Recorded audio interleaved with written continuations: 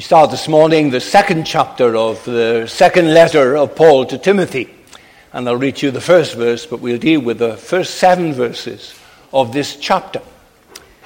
You then, my son, be strong in the grace that is in Christ Jesus. 2 Timothy chapter 2. Now, very often the Christian stands alone. Abram in Ur, Lot in Sodom, Daniel in Babylon, Peter warming his hands by a fire in a courtyard one night by himself, Timothy in Asia, Luther at Worms, Lloyd Jones, so much of his ministry. And at such times then, strength of personality is needed. Strength of faith is essential. You can no longer get by with the protection that there's a group of you, your supporters, and they're there for you and speak for you, more mature people. There's no other leader in the whole province of Asia for Timothy to look to. No one he could get into contact with instantly. I can email 3 times in a day, Grand Rapids or Columbia. Timothy got 2 letters from Paul for his entire ministry because his mentor was 1,000 miles away. He was in prison. He was soon to die.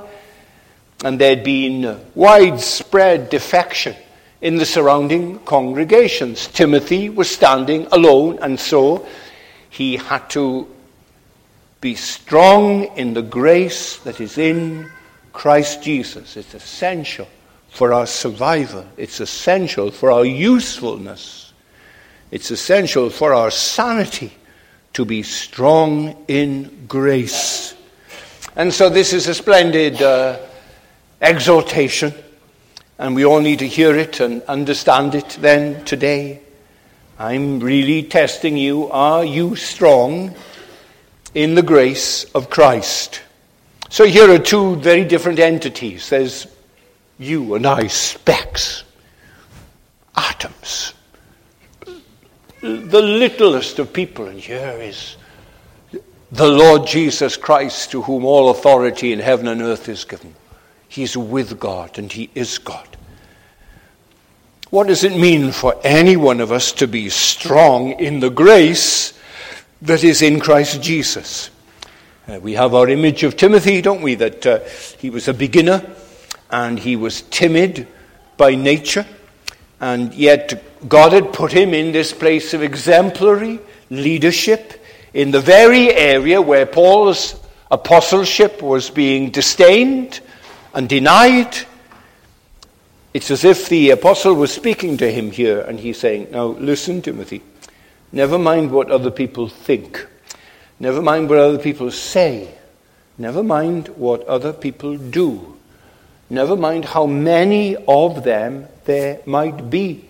And never mind how weak or inadequate you may feel. Timothy, be strong.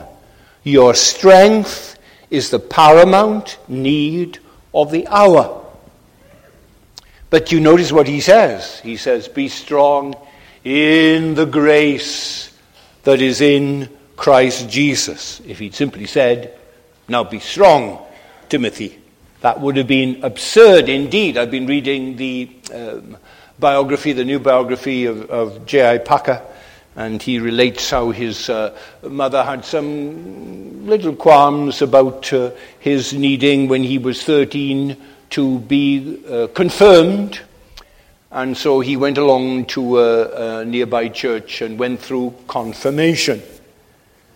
But the vicar, who explained to him what confirmation was all about, simply talked to him about the morality of Christianity, about good living and good conduct.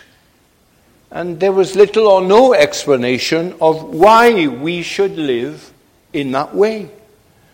No motivational power from the sacrificing love of Jesus Christ for us. no motivational power for the fact that there's a living high priest at the right hand of God who's praying for us, a good shepherd that leads us day by day. No stress on the mercy of God that we've received.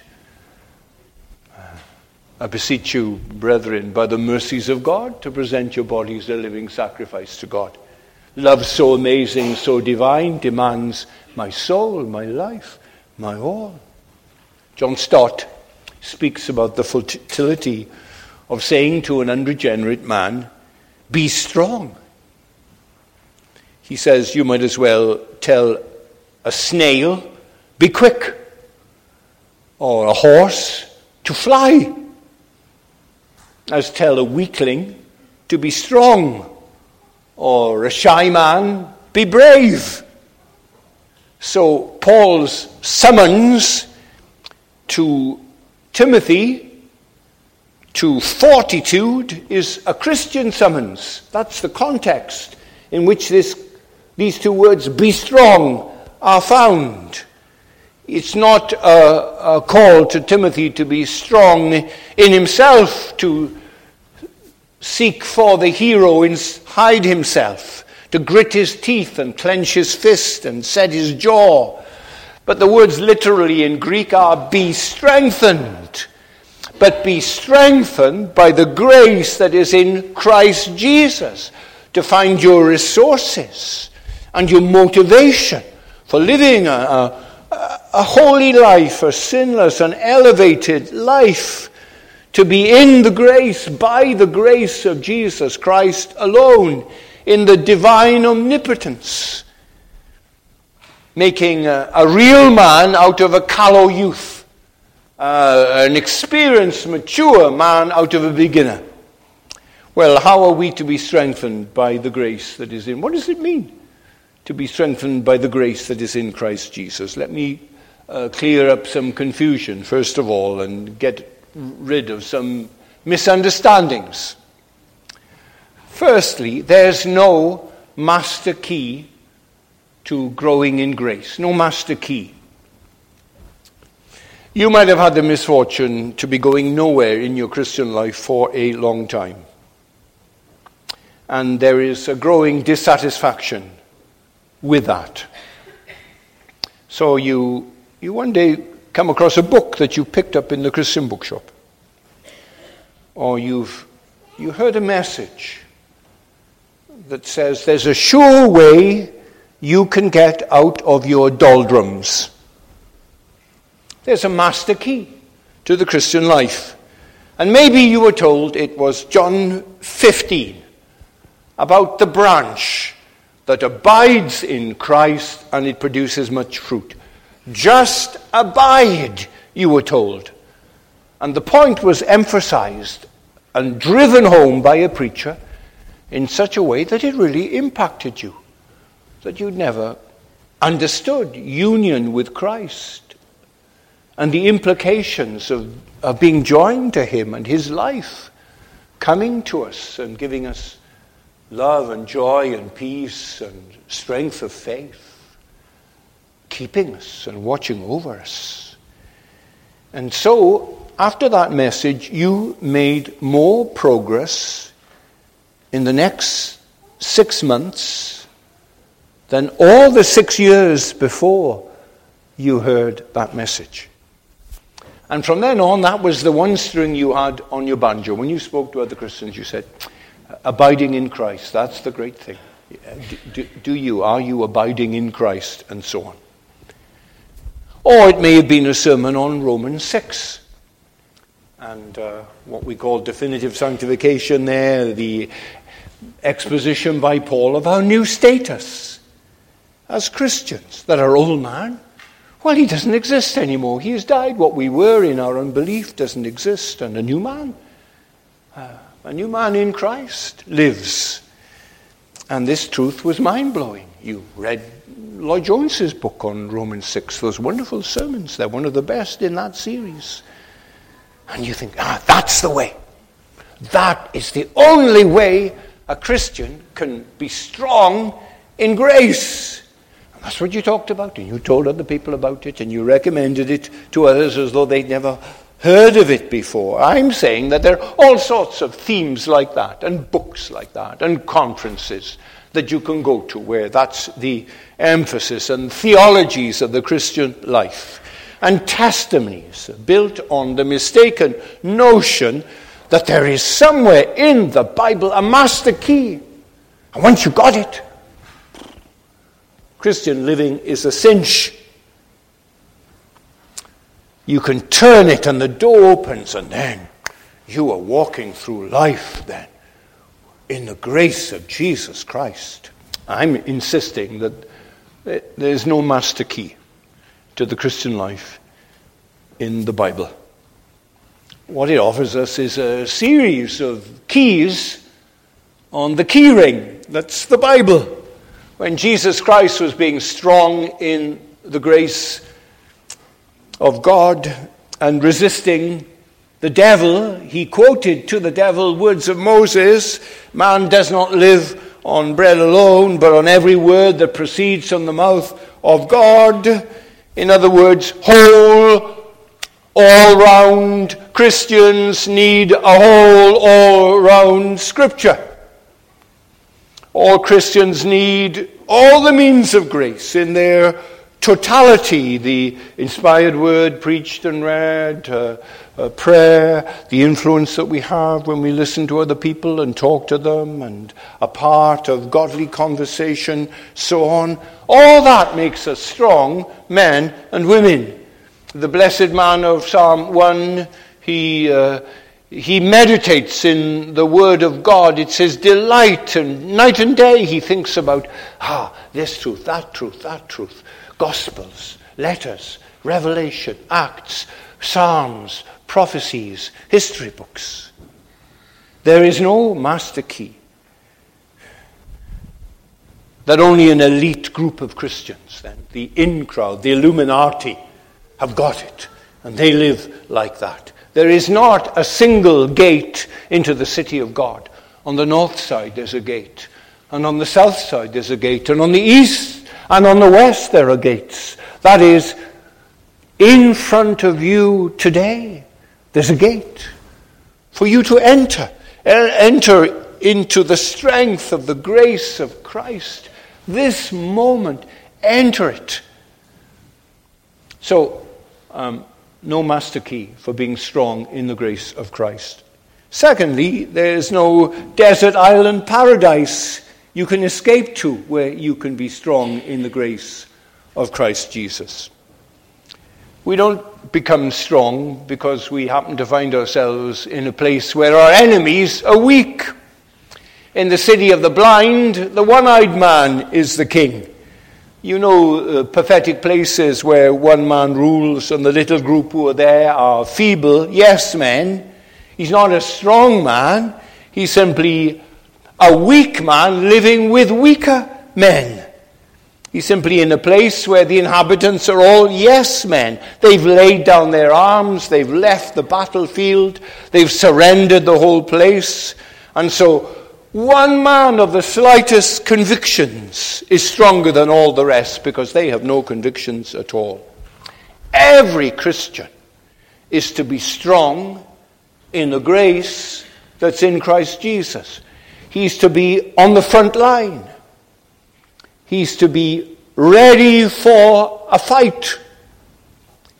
He's a watchman on duty. He's a soldier who's put on all the armor of God, and he's ready to meet the enemy. The enemy is relentless. It's continually regrouping and reforming. It's like a chameleon. It can change its color.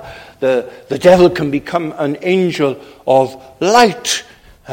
We're going to be fighting with principalities and powers and the rulers of the darkness of this world.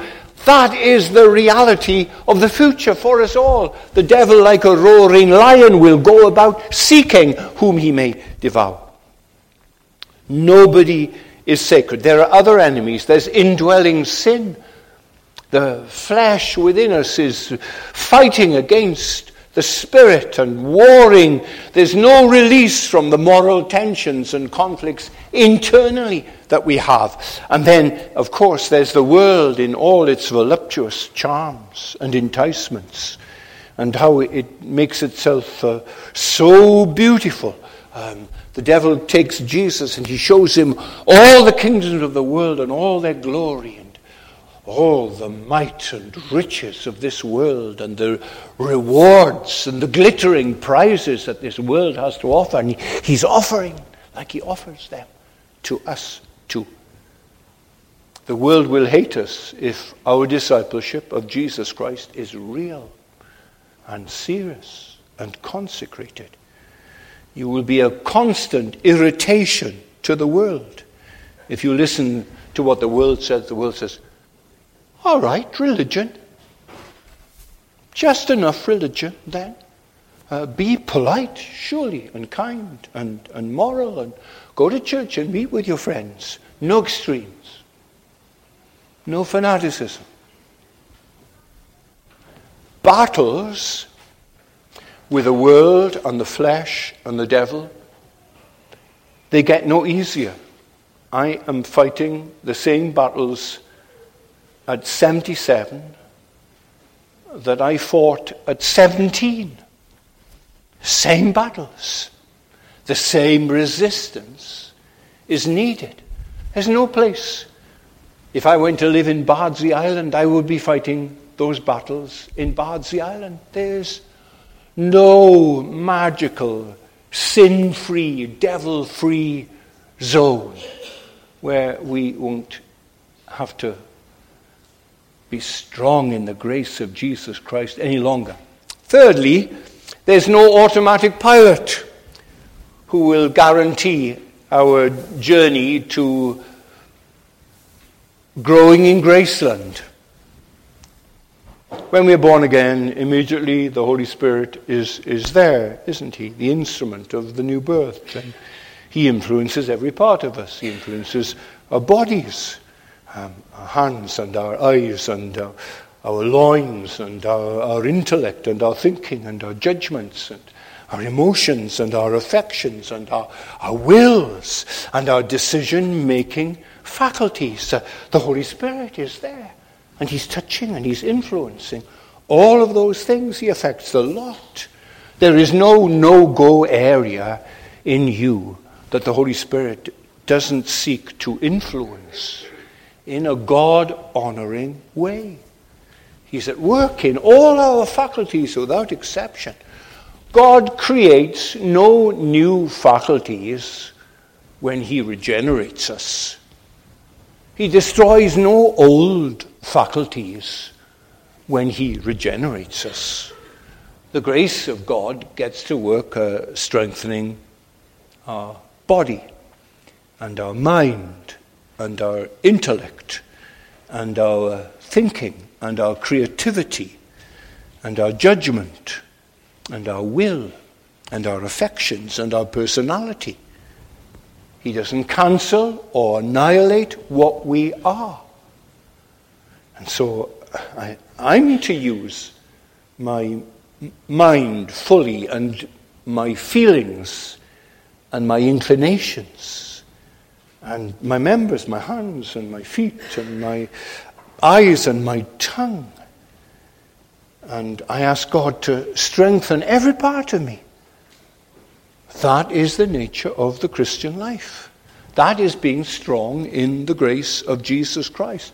Jesus Christ died instead of me, but the Holy Spirit doesn't live instead of me. He works in me relentlessly, effectually, to move and elevate and enrich and strengthen me to will to do his good pleasure. He is responsible for any growing Christ likeness in us. All the time he is doing that. He's anticipating the future and he's warning me and he's encouraging me every day. You see, what I'm getting at is this. There's a kind of religious teaching that you're going to come across Not in this church, but it's there in the Christian world that says, oh, the problem with many Christians is that they are trying to strengthen themselves. They've forgotten the wonderful word substitute. God never intended you to save yourself by going to the cross for your sins. Jesus did that. So God, this teaching says, never intended you to be strong by yourself in the Christian life, but the Holy Spirit, Jesus Christ, will be your strength. He just expects Jesus Christ to pour his life into you. And that's what you must do. You simply open your life for Jesus Christ to come in. That's what this false teaching says. It says the problem with you is that you're using your mind. Now don't use your mind. Let your mind go into neutral and let Christ's mind be your mind. Or they say the problem is that you're using your will. And that's what is getting in the way of the will of Christ being done for you, guiding you and leading you. You have to negate your will and let Christ will his will through you. Now, I don't understand that. I simply think that's nonsense.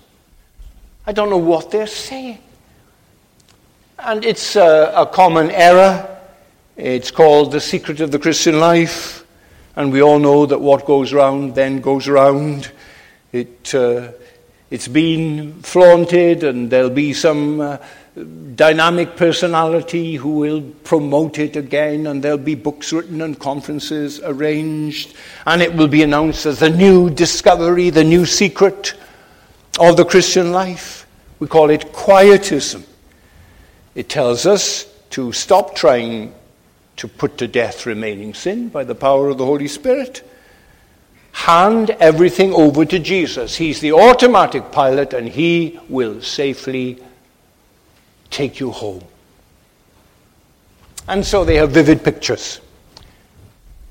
For example, they say, have you ever seen your apple tree struggling and fighting to produce apples? Have you ever seen an agitated apple tree? And the tree is saying to itself, I must produce apples. I've got to produce a crop. No, they just hang there and they grow.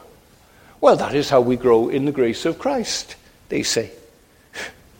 It's an unwarranted absolutizing of one picture, the metaphor of us abiding in Christ and remaining and knowing his life in us. You know, the Bible says we are the ones who are called to work out our own salvation with fear and trembling. We don't hand over that working out of it to the automatic pilot, Jesus. Our comfort is that the grace of God is working in us, and it's working in us to will and to do of God's good pleasure. We work because he's working in us. We fight against sin because he fights against sin. He's assisting us to look to him day by day. He's helping us to put to death the lusts of the mind and the lusts of the flesh, and by the power of the Holy Spirit. And often we say, help me now, Lord. Help me. I'm here. There's not another Christian in this room except me. Be with me, Lord. Help me. What does Paul say to Timothy? He says to him, flee youthful lusts. And how do you flee? You flee with your legs and with your feet and with flailing arms. You flee from the temptation, like Joseph running away from the enticements of Mrs. Potiphar. And God says the best way to overcome temptation is with your feet, not by the automatic pilot. You don't lie back and get nice and warm and you say, now Jesus, take over. You get out of the place. That's what the Savior tells us. I'm bringing to you again a massive biblical truth that is central to any understanding of being strong in the grace of Jesus Christ. And it is this. Let me introduce you to a new phrase. The Christian life is a matter of what I call dependent responsibility. Dependent responsibility. Two truths. I am dependent on God for everything. Every virtue I possess, every victory won, every thought of holiness, I'm dependent on God. The fact that I've come here today, the fact that I'm forced to listen, and I am listening to a message about being strong in the grace of God. I'm dependent on God for all these things. And I'm responsible before God for my weaknesses. Dependence and responsibility. So, Timothy, be strong, be responsible. In the grace that is in Jesus Christ, be dependent on Him.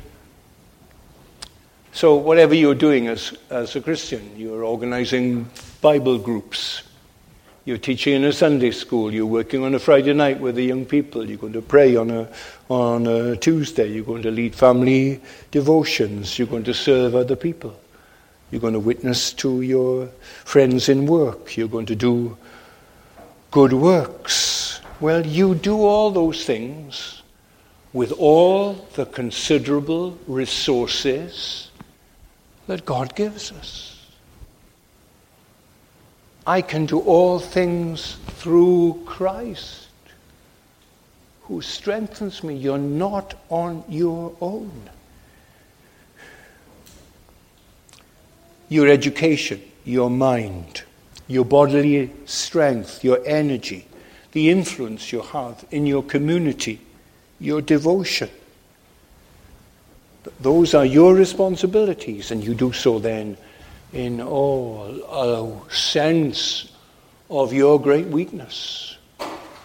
Nothing in my hands I bring, simply to thy cross I cling. Lord, I can't do this. I can't get through these things without help from you. So Timothy is commanded to be strong, but God supplies the strength for him to be strong. Be strong in the grace that is in Jesus Christ. So we say to God, command whatever you will, whatever you want from me in life. You command me to do, just give me what you are asking me to do. That's the Christian life. Timothy, work by grace. Lead by grace. Resist the false teachers by grace. Teach your congregation by grace. Be faithful to the pattern of sound teaching by grace. So that was the message of what I've called dependent responsibility that Timothy had heard from Paul. He learned it from the apostle. So there was the apostle, and then there was Timothy, and then he was to pass it on to a third generation of reliable and qualified men. You see that in the second verse there? Paul taught it to Timothy. Timothy passes it on to faithful and dependent men who themselves will be able to teach others also. So you have 4 generations here in this verse, don't you?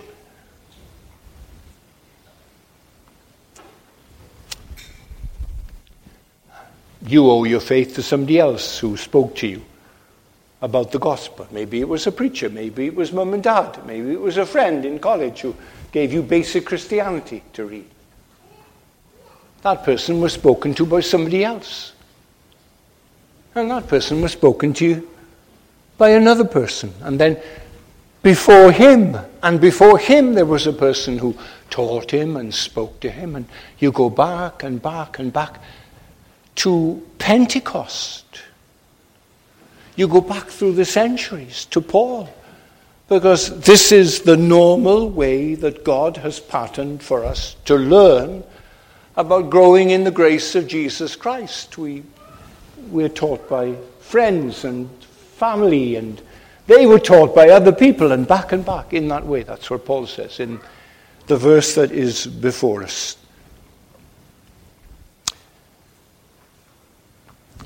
The third thing I want to say to you this morning is that the consequence of us becoming stronger and teaching these truths to others will be that we will experience hardship. Verse 3, endure hardship with us. All who were in Asia turned away from Paul. It's a great reminder to us to expect occasional disappointments in the Christian church. Too many Christians are stunned as fellow members in their own congregations or their ministers let them down. They act as if it's a cataclysm, unheralded, unknown in human experience. It's never happened before. When the Christian church or the Christian minister let people down.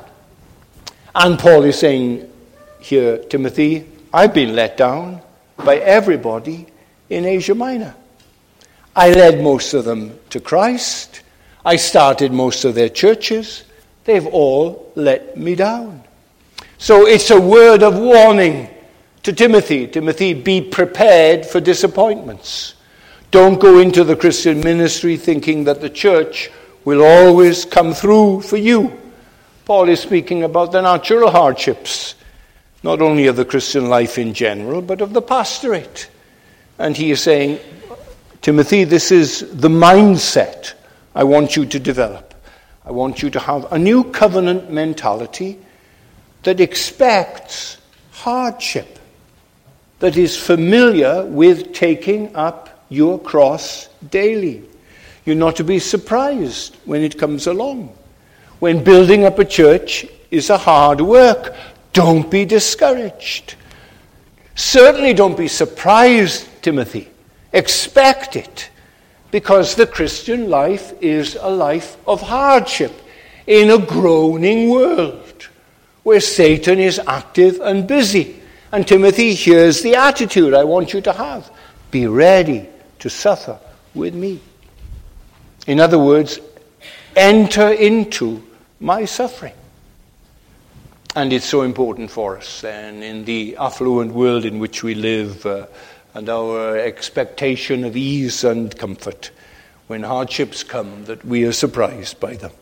And we think something's gone wrong. It's not supposed to be like this. It's supposed to be easy. We're going to grow in grace easy. The church work is supposed to be easy. The Christian life is supposed to be easy. I'm supposed to be strong in the grace of Jesus Christ in an easy way. But hardship, I'm meeting hardship. I don't understand it. Don't be surprised that God's blessing and hardship come together. Blessed are you, Jesus says, when men revile you and persecute you and say all manner of evil against you falsely for my sake. Endure hardship as a mark of God's blessing. Remember that the progress in the Christian life is like this. It is from the hard going to the difficult. And it is from the difficult to the impossible. And that is the logic then of following the Lord Jesus Christ. And at every stage, the grace of God is sufficient for us. Be strong in the grace, whatever you are in the Christian life. The fifth thing I want you to say is that patterns for the Christian life are found in the work of the soldier and the athlete and the farmer. And you see that in verses 3 to 6. There's the soldier. A soldier doesn't go into battle with his laptop and his Sunday suit and his patent leather shoes. He doesn't think, well, I can let go of all that I've been taught and let God watch over me from now on. He'd better not do that. He'd better remember all that he's been taught about the art of warfare, or he'll be another casualty. An athlete, he doesn't pull on his shorts and his athletic vest for the first time in a year the morning of the marathon. He trains, he runs. Day after day, he runs. A farmer doesn't say, well, now the sheep and cows can look after themselves for the next month and I'll go to Las Vegas. being a farmer is a 24/7 vocation. So there are three then vivid pictures which some of you can relate to, one more easily than another. But in Timothy's day, they knew very well farming and soldiering and the athletics. The athletics. The soldier. The farmer. Picture language. So here is the soldier, and the metaphor is often found in the Bible, isn't it? It's about the war we are called to and the sort of armor that we ought to put on and what our sword is. It's the sword of the Spirit, the Word of God, and so on. And the Christian expects opposition and ridicule, and he takes his share of those things. The soldiers in Paul's day were recruited. Many of them were farmers. And now they have to learn how to fight. And they are paid for the service that they do in the army, but they're thinking all the time of the farm back home. You may have seen the film a decade ago called The Gladiator. And in that film, then, there's a scene in which Caesar speaks to Maximus. And he says to Maximus, "How long have you been away from your wife and home?" And Maximus replies, 2 years, 246 days, and this morning. His service of Caesar had taken him away from all who were dear to him and the place that was beautiful to him. But he was enduring hardship as a good soldier. And Paul says, you've got to be strong in the grace of the Lord Jesus Christ. There are the hardships and sacrifices that Christians experience. And you don't get distracted by civilian affairs. You please the one who's called you to be a soldier. There's a war on. I heard that so often when I was a little boy. And so there's certain demands of austerity and self-sacrifice that are essential. There are entanglements that are innocent. There are hobbies that are innocent. But they mustn't be allowed to grow and grow and grow so that they then shadow the loving Savior whom we want to please and serve day by day. Secondly, there's the life of the athlete in verse 5. Athletes in the time of Timothy and Paul were expected to come before the judge before they were allowed to compete in a race, and that they had to swear that they had been in training for 10 months before they engaged in this particular race. You can't win the prize unless you compete according to the rules. Unless you are serious, unless you say, I'm training, I'm in hard training. No rules, no evergreen wreath. You have to be in earnest about competing and winning. It's not just the occasional jogging on a nice sunny morning and the prom is empty and you can go for a run from one side to another. This is the athlete who wants the gold medal. And every sport has its laws. The laws don't destroy the sport. The laws make the sport. And the phrase here, according to the rules, is nominos in Greek. It's the adverb from the law. Legally, you must do this. You must be strong then. There's only one God.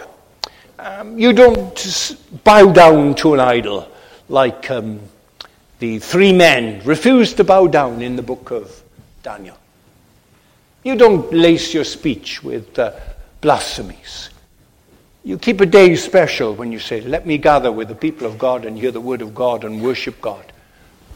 You honor your father and mother and everyone in authority. There's no violence, no sexual sin. You respect other people's property. You don't steal. You don't bear false witness. You don't covet. Athletes have to keep the law. There are checks on them all the time. Are they taking illegal substances? Are they taking drugs? They're checked all the time. You have to compete legally. We have to compete in the Christian race then. We have to please God in what we do in all things. There was a couple in the early church, and they sold a piece of land, and they gave a very low price for what they got for it. They got much more. They lied to the apostles in the church.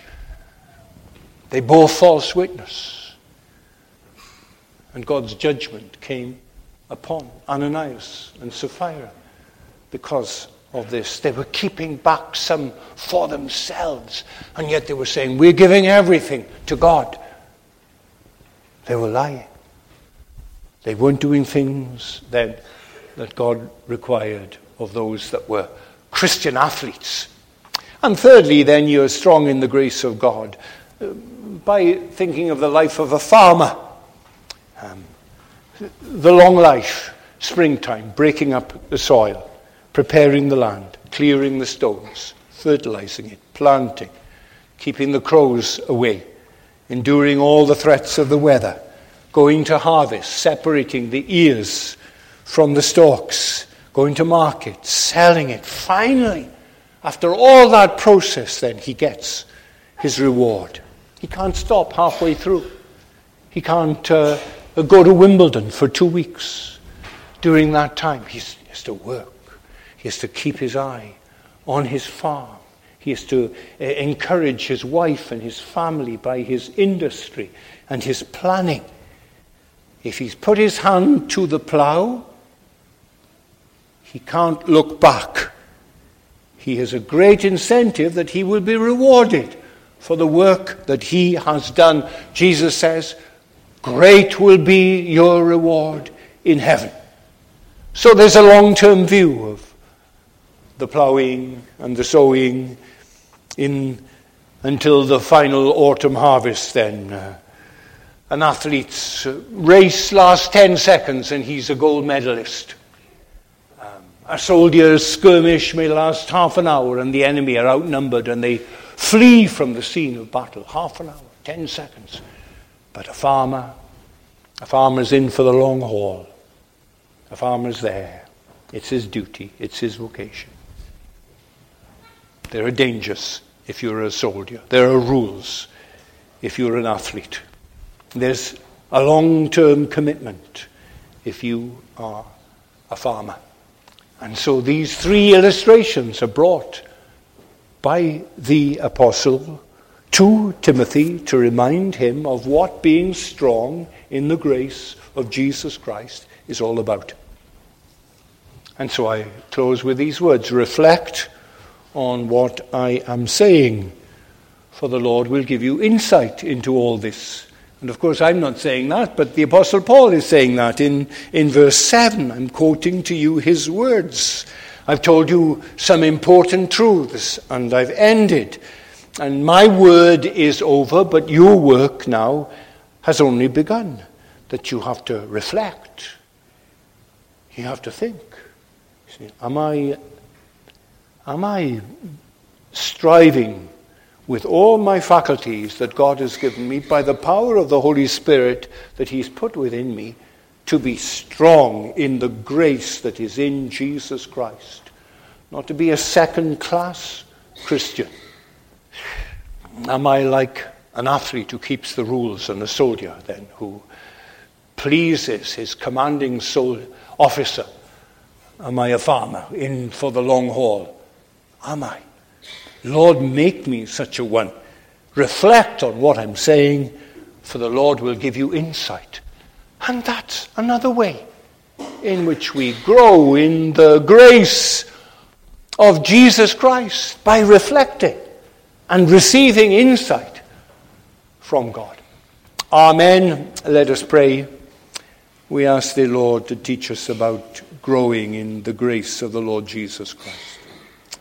We pray, loving God, that we will be strong, each of us, strong families, strong parents, strong children, strong students, strong elderly people, still trusting. Oh, keep us, we pray, Lord, as mature growing Christians at the end of our lives, as we sought to be when we first knew thee as our Saviour. Bless this day, we pray, in Jesus' name. Amen.